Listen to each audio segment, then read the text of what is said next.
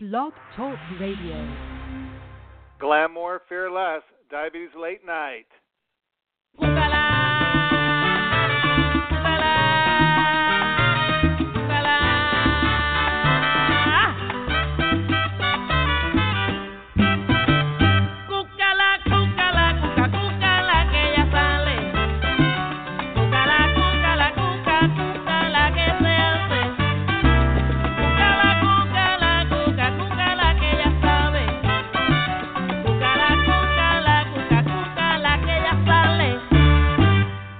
Moderna es un tormento, sabe de todo, no pierdas tiempo. Cúcala, cúcala, cuca, cúcala que ya sale. Cúcala, cúcala, cuca, cúcala que se hace. Cúcala, cúcala, que cuca, cúcala que ya sabe. Cúcala, cúcala, cuca, cúcala que se hace. Esta moderna, te juro mi negrito que es un tormento. Tú sabes, yo te juro, sabe de todo. Esta negrita no come cuento. Échale azúcar. Cúcala, cúcala, cúcala. Ella sabe bailar. Cúcala, cúcala, cúcala. Esta moderna no pierda tiempo. Cúcala, cúcala, cúcala. Ay, yo te lo juro, es un monumento. Cúcala, cúcala, cúcala.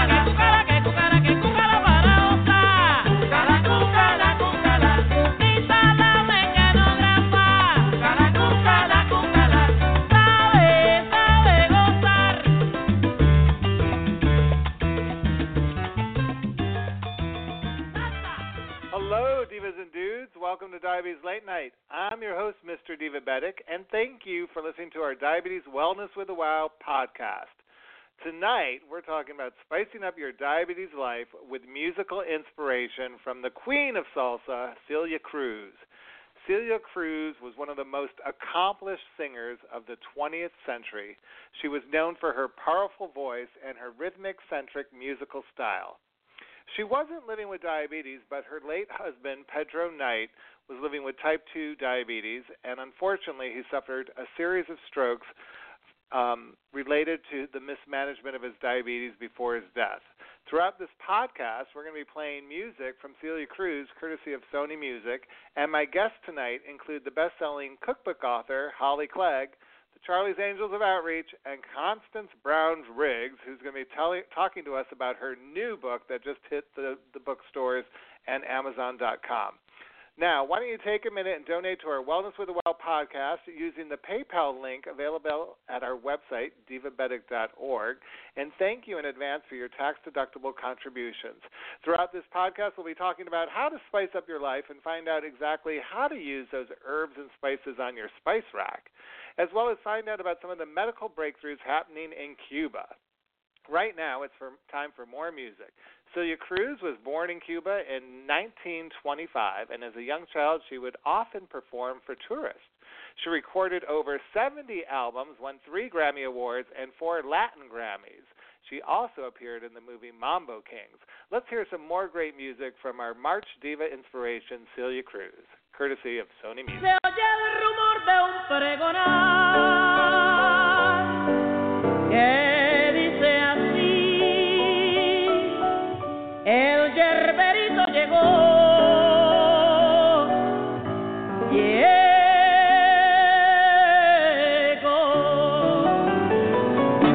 Traigo yerba santa para la garganta, traigo caicimón para la hinchazón, traigo abre camino para tu destino, traigo la ruda para que estornuda, también traigo albahaca.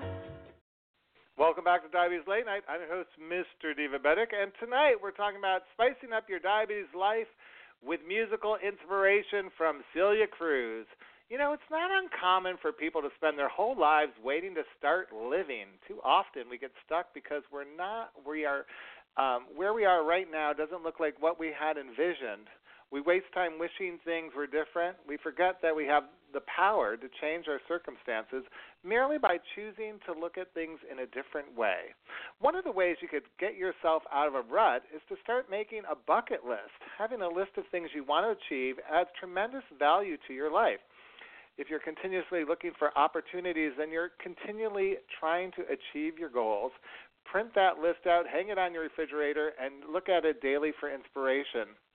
Another thing you could do is why not put on some salsa music the next time you clean house? That's what I've been doing all week long, getting ready for this podcast. And I have to tell you, Celia Cruz makes you burn those calories when you're vacuuming and dusting around the house. I also like to take a moment to look at the small things in life, which is what we're talking about all year long at Divabetic. It's about living in the here and now and making the most of your diabetes life. So don't just think of those mundane tasks as something you can't get into. Try to unbuckle your belt, comb your hair, get more focused on what you're doing, and think about making a difference in your life. If you're bored right now, there's probably a good book, a good friend, or a family member you could call and start to take advantage of the great things in your life. Now, Celia Cruz took advantage of the great things in life by touring all over the world with salsa music. One of her most popular sayings was azúcar, which she would yell on stage every night, and it means sugar, which is probably somehow related to why we chose her as our March Steve inspiration. Let's hear some more great music, and then we're going to start talking to my fabulous guests right after this landmark song by Celia Cruz. Here we go.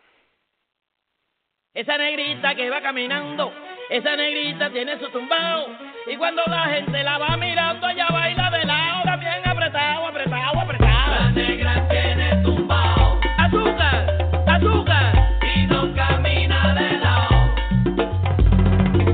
Si quieres llegar derecho, mejor camina de frente, para que no hayan tropiezos.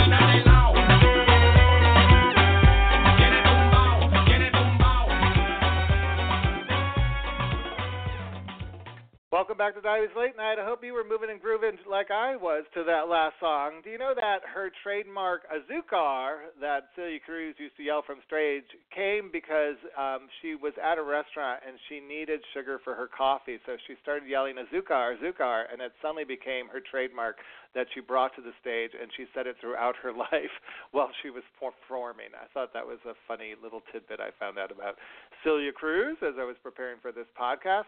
It's time to welcome my first guest and find out ways to spice up your life. She's a registered dietitian, certified diabetes educator, national speaker, and the author of The Diabetes Guide to Enjoying Foods of the World, a convenient guide for people with diabetes to enjoy all the flavors of the world while still following a healthy meal plan. Please welcome back to this podcast, Constance Brown-Riggs. Hi, Constance. Hi, Max. Thank you. Thanks for being on the show tonight. I wanted to have you because we had talked about this book, and I thought it would fit in nicely with our musical inspiration, Celia Cruz. Yeah, it's a great inspiration. And this month is also National Nutrition Month. I forgot to mention that to you. Oh, right. So what are they coming out with? I saw that they came out with some flashcards about nutrition, but how could people listening right now take advantage of some of the things that National Nutrition Month has going on? Just go to eatright.org, EATRIGHT.org, and they'll be able to access a wealth of information there. Great. All right, well, I want to get right into it because, Celia Cruz is Cuban, and a lot of Cuban people generally like to have ham and cheese sandwich, fried chicken, pork rinds, white rice, white bread, and leafy greens. And they also drink a lot of sodas at their meals. So I wanted to talk to you a little bit about how someone who might be enjoying that lifestyle, who's diagnosed with diabetes, can kind of find a middle ground about where they're still able to enjoy some of the comfort foods they've grown up loving, but now they're able to manage their diabetes in a healthy way. So I thought we'd start with this idea of fried food lovers. What if you love eating fried food, but you have type 2 diabetes, what would you say to me as a registered dietitian? Well, the first thing that I'd want to know is how often are you having that fried food and what type of oil are you using? So those would be my two major questions. And, it doesn't mean that you can't ever have fried food that you've grown up and you enjoy eating, but it's to learn how to prepare it in a more healthful way. So there are some tips available for healthy frying. One of those, of course, is to make sure that you're using healthy oils. And the other is to make sure that you're frying in a way that you use minimal amounts of oil. So, I never tell anyone no. For people with diabetes, there's really nothing that is absolutely out. It's let's learn how to prepare it differently. And if you don't want to prepare it differently, then we may have to say, well, reserve that for special occasions. And that's kind of what I point out in my book as well. There are things that is a big maybe issue for people because I feel like there's a huge misconception in the general public about why people who are recently diagnosed with type 2 diabetes or who've been managing it for a while, and they don't want to talk to a dietitian because they don't want them to tell them they can't enjoy these foods. And so I do think, why do you think there's such a big disparity between what you just said and how the general public usually thinks what you would say? Well, I, as you said, years ago, when someone was diagnosed with diabetes, everything was what you can't do. You can't eat this. You can't have that. You shouldn't have peas and potatoes in the same meal. And God forbid you eat a banana. That's the worst thing in the world. And we've come a long way. And now we understand that person with diabetes, their meal plan is the same as anyone else. And everyone should be eating healthy.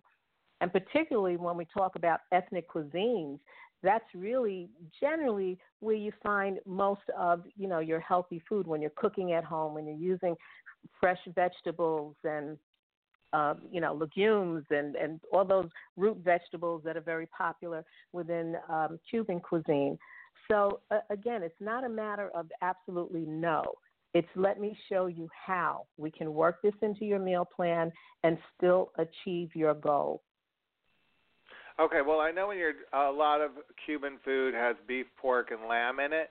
So I know one of the big questions people always say is how much visible fat could be on those meats? Should you take off that meat before you actually prepare it or eat it? What do you say to that? Well, we want you to have as little fat, animal fat particularly, as possible. So my goal that I give everyone is trim some of the fat before you cook the meat. If you trim all the fat before you cook, you're going to end up with something like shoe leather that you're not going to be able to eat anyway. So you trim some before you cook, and then you trim the remainder before you eat it. And that way you still end up with a nice, flavorful piece of meat that you can enjoy without extreme amounts of fat. Okay, and then there's a lot of salt in some of these foods, obviously. So what does someone do? Because we both know that high blood pressure is commonly linked with diabetes, and so it's not just managing your blood sugars, it's also looking at your salt intake. And a lot of ethnic foods may or may not have it, but if you're always constantly going for that fast food option in ethnic food, I would think 9 times out of 10 it might have more sodium than you know about. So what do you advise someone to cut back on that? Well, if you're cooking at home, I always say get familiar with the spice rack. Excuse me, that's number one. That's, experiment with the spices. They bring out the flavor. What happens is our taste buds get dull, for lack of a better word, because we rely on salt and these things for flavor. As you begin to cut back on salt, your taste buds are going to change, and you'll be accustomed to more of that natural flavor of your food. You'll also, again, get more familiar with the various herbs that are available, herbs and spices. And soon, things that you used to eat that you thought were just perfect, you're going to find that they're just much too salty for you. So one is to get familiar with the spice rack, and then slowly begin to cut back on the salt. Stay away from the salt shaker at the table. That's probably one of the worst things, because you're actually going to add a lot more salt trying to flavor that food after it's been cooked. The best thing is to use a small amount in the cooking process rather than trying to add salt at the table. And then processed foods, as you mentioned, are typically very high in sodium, so you want to get away from a lot of processed foods and those processed meats as well. A lot of the sausage and bologna, things like that, are loaded with sodium. So those are some of the major tips. Mm-hmm. I think, though, that a lot of people today have no time. They're rushing around. I know one of the big tips all diabetes educators I know is about pre-planning, and like what you're saying has been about home cooking, and certainly let's not forget the convenience of buying takeout, and specifically about picking up processed food. I'm thinking of all those people I see in New York City, cab drivers in the financial district, where they have limited time to go get something to eat, so they grab something fast. How could someone like that put some of your guidelines to work? Well, if they're going to, I guess it depends on where they're eating, but similar, let's say a salad bar, and many of the delis and places like that now will offer salads available. Whether it's a salad bar that you prepare, you put the salad in the little dish yourself. So really load up on the vegetables as much as possible. And you want the fresh vegetable. You don't want the vegetable that's, for an example, with a lot of brine added to it, because that's a sodium solution. So you want the fresh vegetable as much as possible. You want the carrots, if they have asparagus tips or the broccoli. You want to add all of that and make it a nice big salad. It's convenient because it's already there. It's chopped up, and that's something that's very fast. The other thing is, if you go into a deli, of course, they're going to have oftentimes, fresh meat. They'll have turkey, and you can ask for the turkey that has not been injected with that extra sodium. So you want fresh turkey. So there are ways that you can handle it. And the other thing, if worst case scenario, if you end up having a high sodium meal, that high sodium lunch, then just make sure that your breakfast that you're eating at home is a low sodium breakfast, and make sure that your dinner, ideally, that you're going back home to eat, is a low sodium dinner as well. And that can help to reduce the overall sodium intake. For most people, it's the accumulation of sodium. There are some individuals that may be salt sensitive, and if they have a high salt meal, a high sodium meal, then that can cause their blood pressure to go up. But for most people, it's the accumulation of salt, of sodium throughout the day that they've got to be concerned with. Do you have a favorite salt alternative? Excuse me? Do you have a favorite salt alternative? Actually, other than using fresh herbs and spices, Mrs. Dash is great. And Mrs. Dash has a lot of different flavors now for chicken. One of my favorite things to do is just to roast chicken, put a little olive oil on it, and sprinkle Mrs. Dash on it. And that really comes out great. So that's just a simple recipe. And I love it. So I know personally that you've been on a health transformation. So I'm curious, when you wrote the Diabetes Guide to Enjoying Foods of the World, what did you find out? What's changed in your diet? Because I'm sure you did a lot of research, and have you added more, expanded your palate, or what have you learned that you could share with our listeners? Actually, as far as let's use salt for an example, I cut out. I won't say I cut it out totally, but I've cut down on salt considerably long time ago. And at this point in time, things that I used to eat are so salty if I try to eat them now. So that's one of the things that I know just personally when I tell people, if you cut down your sodium intake, your taste is going to be much more acute, and you're going to enjoy the natural flavor of your food, and you don't need salt in order to enjoy that meal. As far as, just cooking in my home, my husband does all the cooking. So I give the direction, and he does the cooking. So I tell him, I want more fish. I need more fish. Got to make sure I want a salad at night. And, thankfully, he's a good cook. He also happens to be a registered dietitian as well. So, but he loves to cook. I love to give direction, and he loves to cook. So it works out well. And tell me, like, a lot of people listening have very small palates. Like, they have a limited amount of foods they eat. Based on what we were talking about earlier about the misconception with dietitians, they think that they have to stick to just a small amount of food choices out there. And I know a lot of people don't experiment with the salad bar and go for different vegetables. So in this book, what are some of the more unusual fruits and vegetables that you think people should know about?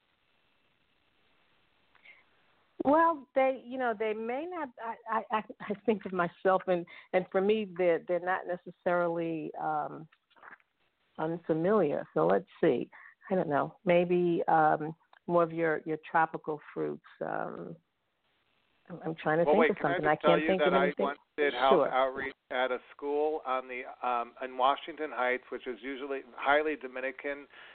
The population is highly Dominican, and so we were taking over the salad bar, and we had carrots, celery, and cherry tomatoes, and we were told by like 99% of the student body that those were exotic vegetables, and they didn't usually eat them.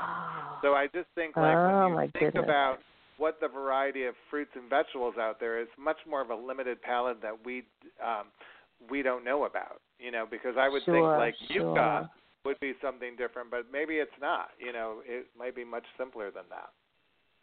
Sure. Papaya. Well, I think of growing up. My parents are from the South, and so that's the type of food that we would eat. I never knew anything early on in my early years about papaya, or we didn't even eat mango or anything like that. So, from that perspective, those are some, excellent fruits that are available that they should get familiar with, and to increase and open up their palate a little bit more. But that's also an interesting question, because like fruit brings up this idea of a lot of sugar. Like, people think they can't have fruit. Can you have fruit if you're living with diabetes? And what would you say the guidelines around that would be? Because a lot of people look at that as sugar. Absolutely. Yeah, it's natural sugar, and when you're eating a whole piece of fruit, not only does it have the natural sugar, it also has fiber in it. So that kind of helps as far as blunting the blood glucose excursion after eating that. What I tell everyone is the first thing to start off with is trying to calculate the total carbohydrate that you're eating in the meal. That's number one. And everyone is an individual. And there are some people that even if they're measuring, if they have, just a half a banana or a small medium banana, or they have 15 grapes, whatever we consider a serving size, and they're counting very carefully, and they find that every time they eat that, their blood glucose is elevated, well, then, of course, for that individual, they need to stay away from that, and maybe a different combination of food will work for them. But for the most part, for the majority of people, particularly those with type 2 diabetes, they can include fruit in their meal and not have, a problem with their diabetes management. If they have a problem, generally what I find, it's because they're just eating too much. Instead of having a serving of grapes, they're eating a bag of grapes, and that will cause a problem for sure. No, that's a great advice. I hope people take that to heart. All year long, this is our year with we're boosting attitudes, and so this year on our podcast, we're doing this thing called the hot seat. So, Constance, please have a seat in the hot seat. We're going to give you this question ahead but we want to get your opinion on this. You are a registered dietitian. You're a national speaker. You've written several books. So what do you think of Weight Watchers recently announcing plans to offer a free 6-week membership to kids as young as 13 beginning this summer? The idea of targeting teens with a diet program has created a lot of waves within the health industry. We'd like to know your opinion. Sure. The unfortunate thing is oftentimes, rather than teaching the children, young children like that, 12, 13-year-old, how to eat, it starts at home. And, of course, it's getting them more physically active as well as the parents teaching them portion control. And, again, if the parents prepare meals more at home, that would be much more advisable. There are, unfortunately, we know there is that increased rate of obesity in our young children. And I think if the parent is going along with them, at that age, they're too young to do anything on their own. And it would depend on how it's set up.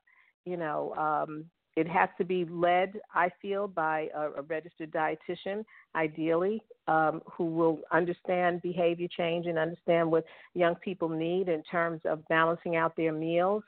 The fact that it's free, again, for many individuals, that can actually be helpful because it will allow them to get in and get the help that they need. So, I can see where some of the controversy is in terms of the age, but when I think, again, of young people, I think of some of the inner city children that are extremely obese and that their parents have no idea of what a balanced meal is, having the opportunity to sit down with a professional in a group setting that can help them, I think it, could have a positive benefit as well. So I don't see it as being all negative. I definitely see where it can be some benefit. And it's like everything else. It depends on the individual and the individual situation. No, I agree, and I really appreciate that tonight. I think that was good advice, and I hope people take it to heart as much as I hope they take to heart your new book, which, again, we should tell everybody, it's the Diabetes Guide to enjoying foods of the world. Foods around the world and of the world. And you had a co-author on this book. Gosh, I can't even get it out. So why don't we say who the co-author is on this book? Jessica Jones. She's a well-known RD as well, and she's done quite a bit. She's got a podcast that she does as well, and website, Food Heaven, I believe is the title of her podcast and website. Great. All right. And well, thanks for being on the show tonight, Constance. Love it. And good luck with your 5K run. Thank you. I just want to say quickly, the book is available at eatright.org also. So just click on the store, and the book is available there. Perfect. Thanks. All right. In a career that spanned over 50 years, our diva inspiration, Celia Cruz, became one of the most famous entertainers of the 20th century. She was known as La Reina de Salsa. Here's my favorite sing-along song from my childhood, courtesy of SONY Music, Guantanamera. Let's listen. De mi Cuba soberana, recuerdo aquel murmurio del río junto al bohío, que era una estampa cubana. Guantanamera, Joaquina Guantanamera, Guantanamera, Joaquina Guantanamera.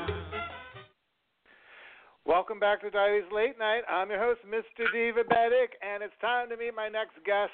Tonight we're talking about spicing up your diabetes life. Why wouldn't you have a best-selling cookbook author on the podcast tonight, Max? And the answer is I would.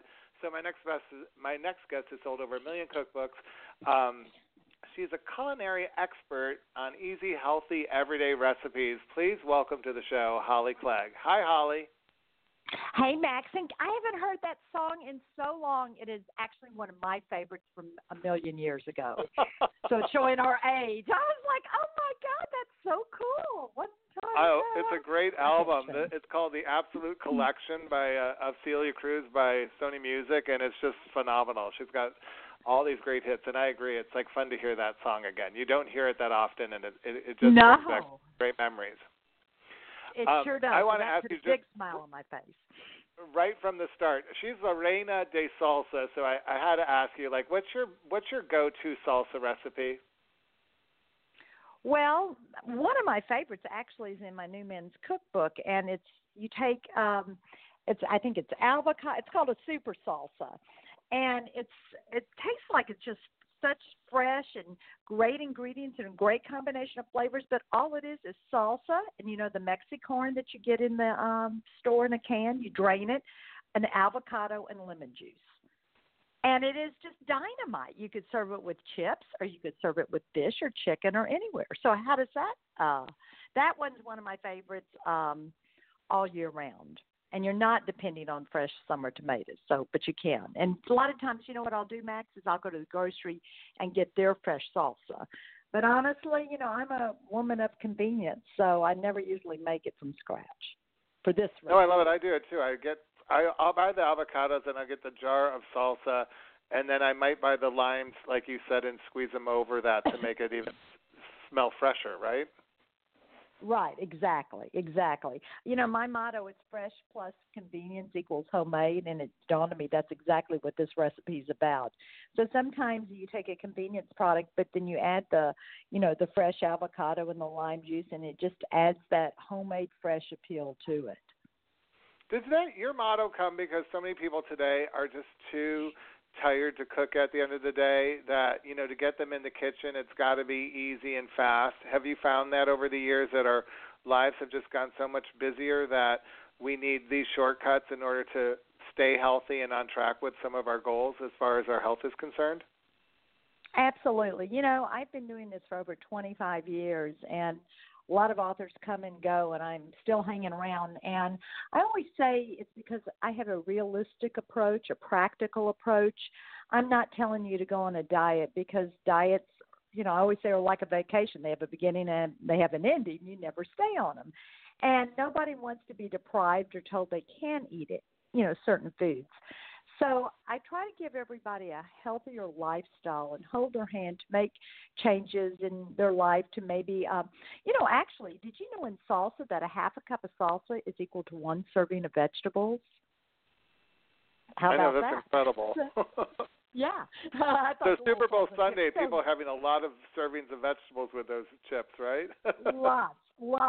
And I'll tell you what I like to do, too, and speaking of chips, is I was just doing something for St. Patrick's Day and showing you use green peppers, cucumbers, zucchinis, but year-round use fresh vegetables as your chips. And in a way, it's almost better because you get to, really savor the flavor of your dip or your salsa or whatever you're eating.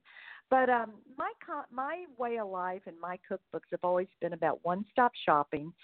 People go, oh, I guess you have to go to a specialty grocery store. And I went, no, you don't. You can find everything at your main, grocery store wherever you live. And most of the time, the number one comment I get nationwide, which makes me happy, is people go, God, I already have all the ingredients in my house. I don't even need to go to the grocery store. So my goal is to simplify cooking. Well, it is, because you sent me a bunch of Cuban recipes, which we've been posting on our blog. And last week I took the challenge and I made your Cuban-style chicken soup. And you said in the shortcut that I could get a rotisserie chicken from the store, which I did. I didn't go for some of the I jacked up the onions and tomatoes. I didn't go with some of the other. I think it had yuca in it. You recommended. So it's kind of like a combo, but I did have the cilantro and the limes. Tell us a little bit about that recipe, because I enjoyed making it. It didn't come out quite as well as I'm sure you would make it, but it was an easy recipe as a novice cook that I think anyone could really kind of pull off. Well, and you said it perfectly. If you don't have an ingredient, I always say you leave it out. Or if you don't like an ingredient, leave it out. Cooking's creative, and you should adjust the recipes to what you like. I was in Cabo, Mexico, and had, this kind of chicken soup, and that's actually in my Spanish cancer book. I have Eating Well Through Cancer, one of my books, and we have a Hispanic edition. And the Chef Zoe, made this, and I was like, oh my gosh, this is so delicious. And it's always better if somebody else makes it for you. But because I do test all my own recipes, for quantities and make sure they do work, I actually made it as well. And I think it's like you said, sort of a trumped up chicken soup. But I keep it simple by using just regular ingredients and chicken broth. You don't have to make your own chicken stock. And rotisserie chicken might be one of the greatest inventions ever. Just remove the skin from the chicken. I don't even, it really adds flavor to whatever you're doing too. So it's an easy recipe to do. It was. I did it and walked away and came back, and I was ready to serve. I loved it. Now, I want to talk a little bit about these trends and get into your new cookbook, The Guy's Guide to Eating Well, a trim and terrific Guy's Guide to Eating Well, a man's cookbook for health and wellness. This has to be a change in the 20 years you've been doing cookbooks. More men are going into the kitchen. My first guest, Constance Brown-Riggs, just said that her husband does all the cooking. I'm curious, what inspired you to want to do this book? Well, what you said is so true, because when I started my first trim and terrific, I have to tell the story, 25 years ago, nobody, I was sort of ahead of my time because I felt there was a correlation with what we eat and our diet. But I would have a woman come up to me, a frantic housewife, say, oh, my husband's, had a heart attack. I need to change what I cook, or the opposite, and say, I'm not buying this for my daughter. She'll think I'm telling her she's fat. So men didn't cook, but you are so right. The evolution of men, I think it takes two people to work in a household now. So, you have your men and women. I know my daughters go, he's doing half the cooking because I work just as hard as he does. So I think men are cooking as a way of life to help more so because they take on more of the duties with children and everything.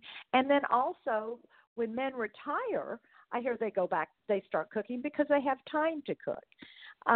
So there really isn't anything out there like this book, and that's why I'm so excited. It's called A Guy's Guide to Eating Well, a man's cookbook for health and wellness. There's books out there, how to get muscles or how to grill, outdoor cooking. But this book is really based on symptoms a man might have and the foods with information that are best for whatever that condition could be. I love it. You have a co-author who's a expert in men's health advising you. I would think it had chapters on gluten-free, diabetes-friendly cooking, freezer-friendly, and then you had something on heart disease. We're talking a lot about getting the salt out of our diet, so I'm sure have you found that people are drawn to a specific chapter in this book? I know it just came out, but I'm just curious where you've seen the most buzz so far on the book.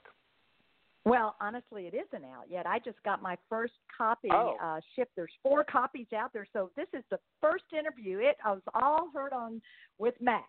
Oh my gosh! No, it will be out. No, it is available for pre-order, and it's fabulous.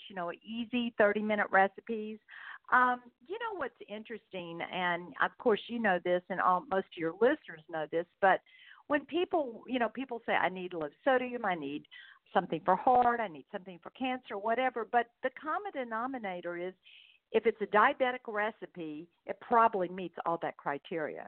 And what's so important about this book is whether you're talking about the obesity and diabetes chapter, you're talking the heart chapter, or I made something to dinner tonight, the roasted peppers and sausage, and has colorful peppers, these vibrant, delicious peppers, and just turkey sausage and fresh spinach and onions and a little, roasted tomatoes. You throw it all together and you can serve it over couscous pasta or whatever. But what I've done with this book, and I have in my later books, because it is so important to eat healthy, and a diabetic diet is just the healthiest way to eat, is throughout the book, I have a D to indicate diabetic recipes, and there really aren't books out there like this. So I hope people will understand that you're just eating regular food, and it happens to have a D, which means it's a diabetic-friendly recipe throughout, it's on that recipe. And honestly, throughout the book, probably more recipes have the D for diabetic recipes than another. But I think probably what those men are going to all look for is that testosterone chapter. You know how they are, right, Max? Absolutely. I keep going to that too. All right, guess what? All year long, we're challenging our our guests to go into the hot seat. Holly? Okay. Please take a seat at the hot seat. I'm ready. I'm going to give you 3 boring vegetables, as we like to say, and you've got to give me the spices you think that would add some pizzazz. Are you ready? I'm ready. What spices would you add to give some zip to zucchini? Well, zucchini, especially because it's in the summer, I like fresh basil or Italian seasonings with zucchini. I think that sort of pops it up a little bit. And what I love to do is roast my vegetables. You almost don't need any seasoning if you roast them because it really enhances the flavor. And what do you put on them before you roast them? Do you put anything on them? No, just a little. You could drizzle with just a tad bit of olive oil, and you could do salt and pepper, or toss them with whatever seasoning you like. And they're all right. so what would good. you add? How would you add some flair to cauliflower? What would be your spice off the spice rack? I think cauliflower, I go with cumin, and actually in the new men's cookbook, there's a roasted cauliflower recipe with a cumin in it. Gives it that little smoky flavor. Or you could sort of go adventurous and go with curry. Curry sort of, that's good. That complements cauliflower too. Either one of those, I think, would sort of be fun to use. The perfect. All right, and the final one, how do you add some punch to Brussels sprouts? Oh, my God. People usually leave the Brussels sprouts on the plate, so how do you get someone to eat Brussels sprouts? Well, if you've ever had fresh Brussels sprouts, they're so good. And I have a roasted one, a stir-fried one. But you know what I love is lemon. You could do like lemon pepper, fresh lemon juice, and like some toasted pecans. Those aren't quite seasonings, but we can make lemon go in that direction. And I don't think you need too much with that. You'd be surprised. I encourage everyone out there, squeeze some fresh lemon on some of these vegetables. It really just perks up their flavor. I love it. And I should tell everybody, we've been posting your Cuban recipes on our blog all month long. They're going to be coming out again in our newsletter next month. Make sure to pick up your newest book, Trim and Terrific, Guy's Guide to Eating Well, a Man's Cookbook for Health and Wellness. When does it come out, Hallie? It should hit the stores middle of May, but like I said, you could pre-order it now, and I'm starting to put recipes up. And it's a great book for men's health. It's really a book for everybody, for the whole family. But what's interesting is Dr. Curtis Chastain was the co-author. He starts each chapter with a story like, let's say, I came in to the CU and I have this big stomach. No matter what I do, it doesn't go away. And then you get tested and you have diabetes, or you might have had a chest pain that you didn't identify. So it really helps you identify different symptoms and then what you could do to live a longer, healthier life. Great. Well, thanks for being on the show. And again, thanks for sharing those recipes with us and that insight tonight. Holly Clegg, thank you. Thank you, Max.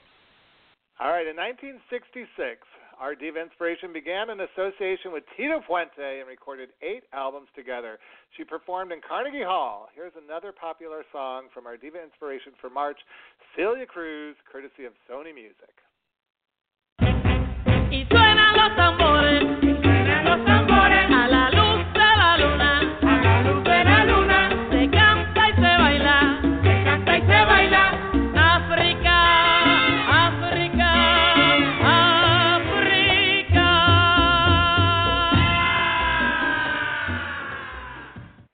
I love that song. Welcome back to Diabetes Late Night. I'm your host, Mr. Diva Bedick.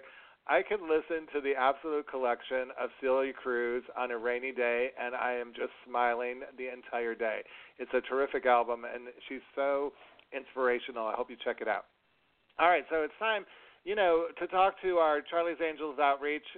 She's one of my favorite educators. She's been on the program many times. Before I bring Patricia on, though, I want to tell you that you can learn what's trending every day in the diabetes community and health and wellness and get a daily dose of inspiration on Diva Bedick's Facebook page. So please take a minute to like us on Facebook and get some tips on what's happening and trending in your community. Right now, it's time to welcome Patricia Addy Gentle to the podcast. Hi, Patricia. Hi, Max. Thanks for having me. Well, thanks for joining the show tonight and being part of our Cuban celebration. Thank you. Celia Cruz wasn't living with diabetes, but her husband, Pedro Knight, was. He actually waited 12 years before he told Celia Cruz how he felt about her. And when he did, she said she didn't want anything to do with him because she felt musicians had too many women in their lives, and she didn't want to suffer. However, They finally connected when they fled from Mexico to America, and they married for 41 years and had a beautiful marriage. Unfortunately, after she died, Pedro Knight's health started going on the decline, and he did have type 2 diabetes, but he suffered several strokes before his death. I thought it would be good to go behind the music with you and talk a little bit about how type 2 diabetes and stroke are connected and what some of the risk factors could be. Well, Max, there is a strong connection between vascular disease or vascular complications from type 2 diabetes. And one of the main reasons is high blood sugars over a period of time do cause inflammation in the vessels.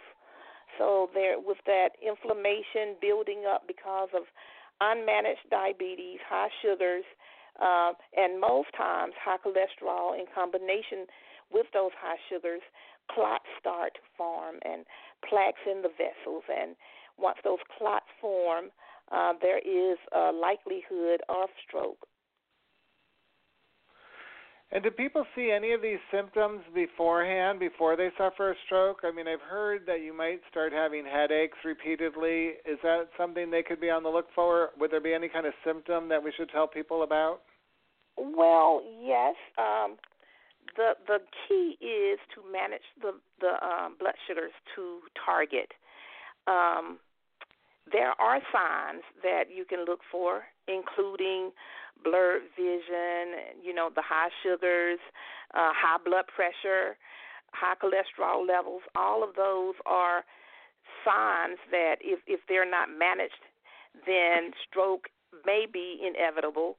However, a lot of people have strokes and there are no warning signs, not that they can see or not that they have actually put together, made that correlation that they may be, stroke may be impending.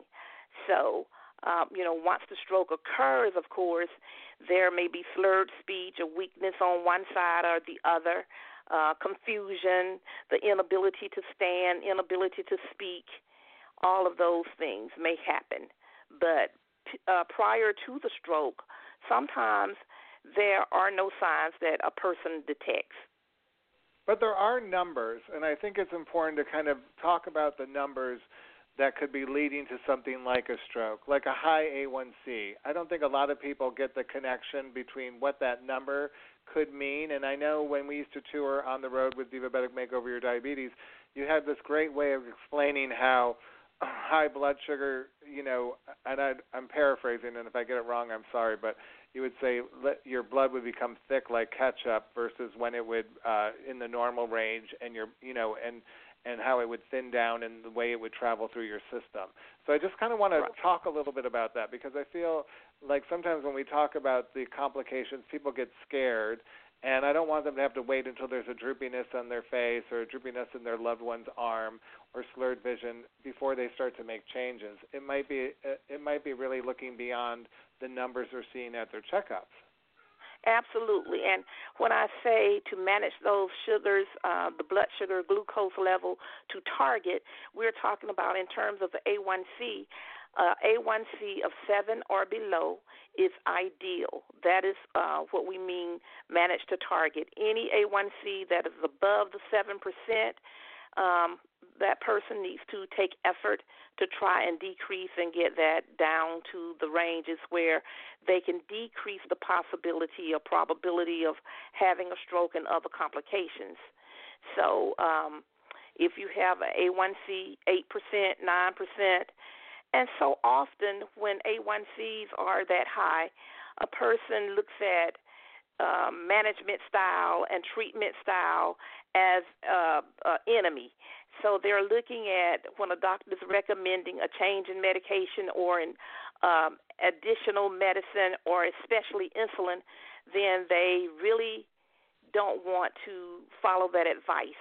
But the key to diabetes management is managing to target. And, yes, I have analogy that I like to teach with using the vessels as equating them to plumbing system in a person's home. And so when you have thick sugar that is trying to transport itself through the vessels all the way from the heart down into the legs and feet, then there is resistance in the vessel. The heart has to work overtime in order to transport the blood flow and oxygen and nourishment through all the tissues of the body.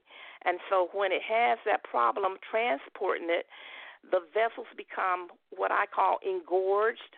The vessels become inflated or they bulge. And so it's kind of balloon-like. And when you have that happening, the vessels can become very thin. And if they puncture, it's kind of like having a water pipe that has ice in it.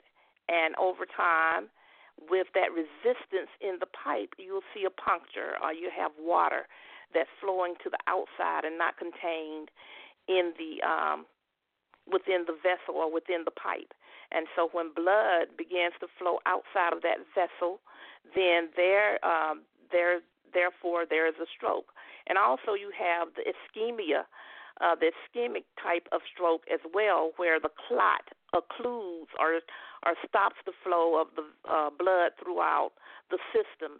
And so when this happens, there's decreased oxygen, and the brain is not getting the flow that it needs, and strokes can occur from that standpoint as well. Well, I think I love that analogy, and I love the insight you just gave, and I think it's also important to point out that over time your body can adjust to these higher A1Cs of 12, 14, but it can't stay there forever. It can't sustain it, right? Because I think Absolutely. What happens, a lot of people say, why did this happen? And they don't realize, like, if they're continually having A1Cs of 12 and 13 and 14, which we both have seen through our various outreach efforts, your body becomes accustomed to that for quite a while, can become accustomed to it for quite a while, and then, like you just said, then the burst can happen. So it's important, I think, Absolutely. To get your insight on that as well, because I think people are always like, how did this happen today when I was fine yesterday? Yes, and that's a question that we hear often because a person actually does not understand or feel the difference and not realize they are in harm's way. So when something happens, it's like, okay, so, I was okay a few months ago, or I was okay last week, and all of a sudden this has happened to me. But when the heart is working overtime all the time, and it does that, if that A1C is above, especially at 8, 9, 10%, and like you say, 14, when we see A1Cs that high, then it's inevitable that something is going to happen. Complications will occur with A1Cs that high. Great advice, Patricia. All right, I want to move on. In my research for tonight's podcast, where I was, Googling about Cuba and diabetes, and I found out there's a lot of cutting-edge treatments coming out of Cuba that Americans don't have access to because of restrictions related to embargo. And I don't want to get into the embargo. I want to talk about some of the things I'm finding out. And one of them is a drug for foot ulcers called Hermaprat P that prevents the need for amputations. Can you tell us a little bit about that? Yes, I did a little research on Hermaprat T, and it actually is, it is actually a medication that's injected directly into the ulcer. So it's into the tissue, and it has this growth factor that focuses on increasing the flow and restoring the vessels so that amputations do not occur. So, but it is one of the medications that we don't see in the U.S. But according to the research, it has been around since, I believe it was 2006. Correct. And you found out, too, that it's been highly effective in preventing amputations, right? Highly effective. I read where there was a study in Venezuela with 87,000 people with foot ulcers, and over a period of 54 months of the injections, 20,000 were spared amputations. And I just think knowledge is power. Finding out about this information is something that when you're hearing about the headlines about healthcare and where things are going in our government, this is something that if you're concerned about amputation, you would want to do more research on and get also involved in contacting your politicians about maybe how the FDA works and finding out more about why those FDA approvals are so important, and maybe why something like the drug we're talking about right now might go on your list of trying to help get it into America to help your loved ones or yourself. All right, we're going to move on from feet, Patricia, and get into kidney awareness in a minute. We're going to come right back and talk about our instant winner health quiz today. But first, there's time for more music. In 1959, Celia Cruz and her band were hired to perform in Mexico. Celia Cruz, unfortunately, did not return to Cuba after that. After that, she became a U.S. citizen and never returned to her beloved Cuba. That was one of the greatest pains in her life, was not being able to return because of Fidel Castro's regime. Now we're going to play another favorite song from Mexico, Oye Como Va, courtesy of SONY Music.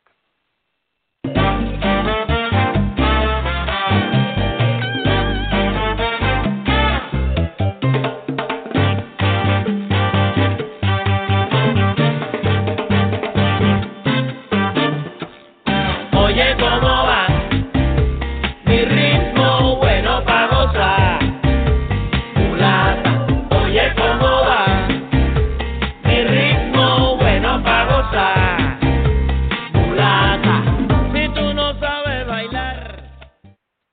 Oh, love that song. Welcome back to Diabetes Late Night. It's time to have some fun with some health games. All right, Patricia, we put out to our Facebook family. The question this month was how much blood do your kidneys filter each day? The choices were 1 gallon, 50 quarts, or 200 gallons. That's how much blood do your kidneys filter each day. What was the correct answer? Okay, the correct answer is 200 quarts. Your kidneys actually sift through enough blood to fill a large bathtub each day. After your body takes in what it needs, the waste and extra water will turn to urine, and so that's about 2 quarts a day. But we have about 200 quarts of blood sifting through the kidneys each day. And it's important to learn about your kidneys, especially if you're living with diabetes, right? Because there's a strong link between kidneys and diabetes health. Absolutely. As I was stating earlier, every vessel of the body is affected by high sugars, and those vessels in the kidney are particularly affected. The kidneys, the eyes, the heart are the places where we really see problems occurring, and of course the lower extremities like feet and legs. So yes, the kidneys are definitely at risk when blood sugars are higher than the target ranges. All right, and we had like 75 correct responses to that question. Our winner tonight is, I can't find my drum roll, but I'm just going to go with it and tell you it's Lori Etherly. You're our winner, Lori, and thanks for helping raise awareness for diabetes in a fun new way. You, as our instant winner, are going to receive a new Naturals gift basket filled with diabetic safe, low-glycemic, tooth-friendly sweeteners, Dr. Greenfield's diabetic hand, foot, and body lotions, which are specifically designed for people with diabetes with sensitive skin, as well as a few other prizes that you'll be receiving in the mail. We'll be contacting you tomorrow through Facebook at Divabetic. So check that out. Go to Divabetic's Facebook page. Now, I'm going to get ready to tell you about some exciting news happening in May, but before I do, it's time for a little bit more music. Diva inspiration Celia Cruz died of cancer at her home in Fort Lee, New Jersey in 2003. As per her wishes, her body was taken to Miami for public viewing. The crowds estimated were about 75,000 lining up over 15 blocks to celebrate this wonderful woman and her incredible musical legacy. Let's hear another great song from Celia Cruz, courtesy of SONY Music.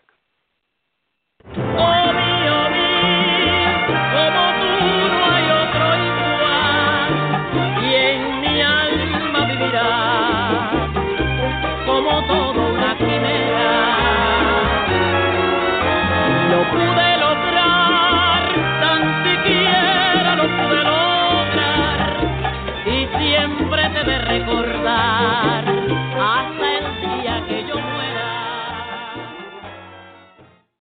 back to Diabetes Late Night. I'm your host, Mr. Diva Betic, and I'm thrilled to be celebrating the musical legacy of Celia Cruz, and also excited to tell you that I'll be celebrating the musical legacy of Luther Vandross in May 2018 here in New York City. I'll be hosting, along with the Vandross family estate, the first ever Vandross Festival. This is a 4-day celebration happening in New York to not only celebrate Luther's musical legacy, but also raise awareness for the prevention of diabetes health-related complications such as stroke. So on Thursday, May 10th, we'll be presenting a musical tribute to Luther Vandross with live performances from his former vocalists Pat Lacey and Alpha Anderson, plus Chic former lead singer Norma Jean, R&B singer Allison Williams, and it will all be under the musical direction of Luther's former MD, Nat Adderley Jr. at the Sugar Bar in New York City.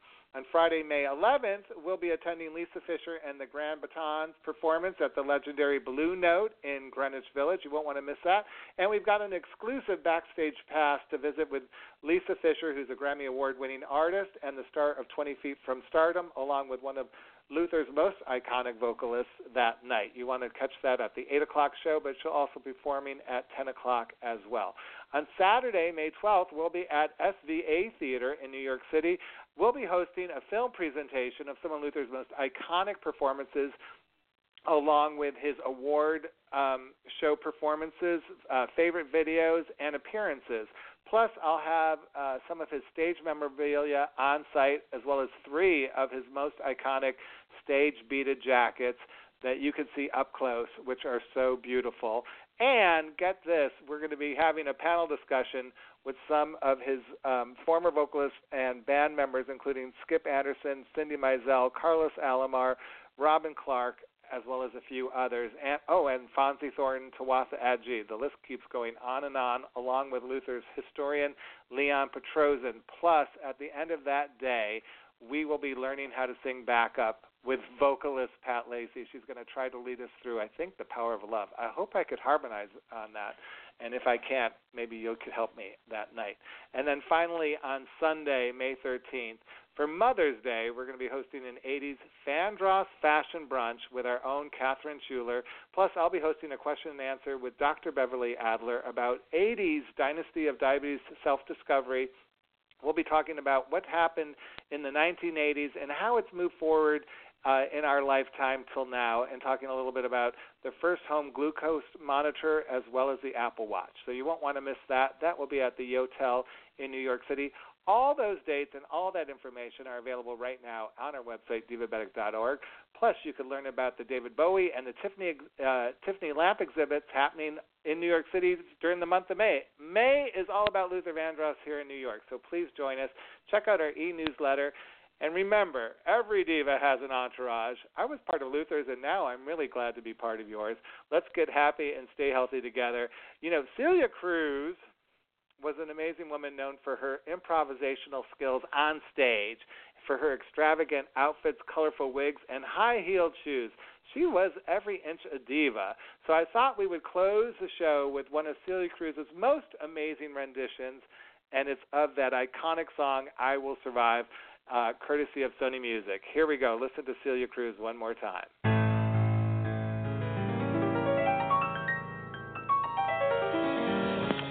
Mi voz puede volar, puede atravesar cualquier herida, cualquier tiempo, cualquier soledad, sin que la pueda controlar. Toma forma de canción, así es mi voz, que sale de mi corazón y volará, sin yo querer, por los caminos más lejanos, por los sueños que soñé. Será reflejo del amor, de lo que me tocó vivir. Será la música de fondo de lo mucho que sentí. Oye mi son, mi viejo son, tiene la clave de cualquier generación. En el alma de mi gente, en el cuero del tambor, en las manos del conguero, en los pies del bailador. Yo viviré, allí estaré, mientras pase una comparsa, con mi rumba cantaré. Seré siempre lo que fui, con mi azúcar para ti. Yo viviré, yo viviré.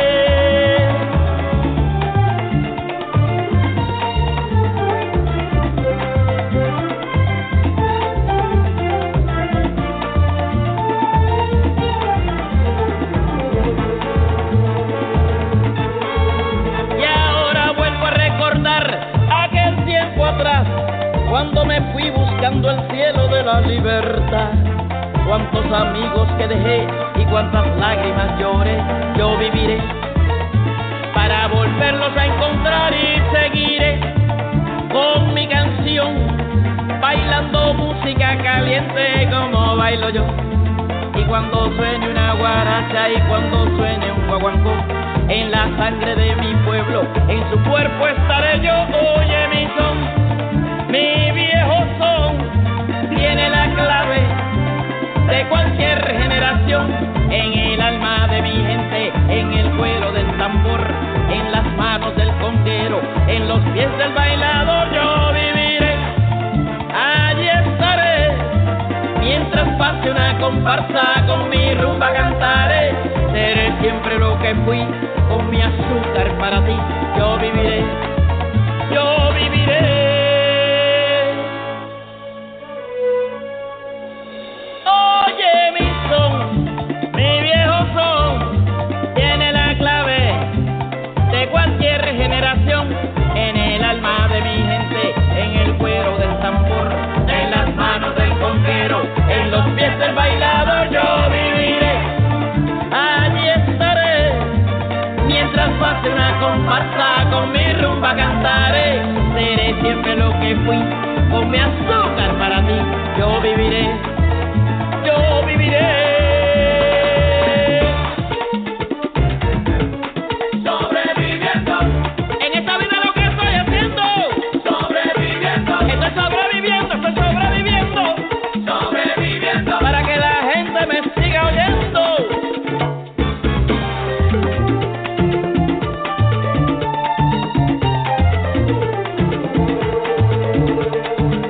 Rompiendo barreras, voy sobreviviendo, cruzando fronteras, voy sobreviviendo. Doy gracias a Dios por este regalo, Él me dio la voz y yo te la he dado con gusto. Rompiendo barreras, voy sobreviviendo, cruzando fronteras, voy sobreviviendo. Para ti mi gente, siempre cantaré, te daré mi azúcar, caramba, y sobreviviré.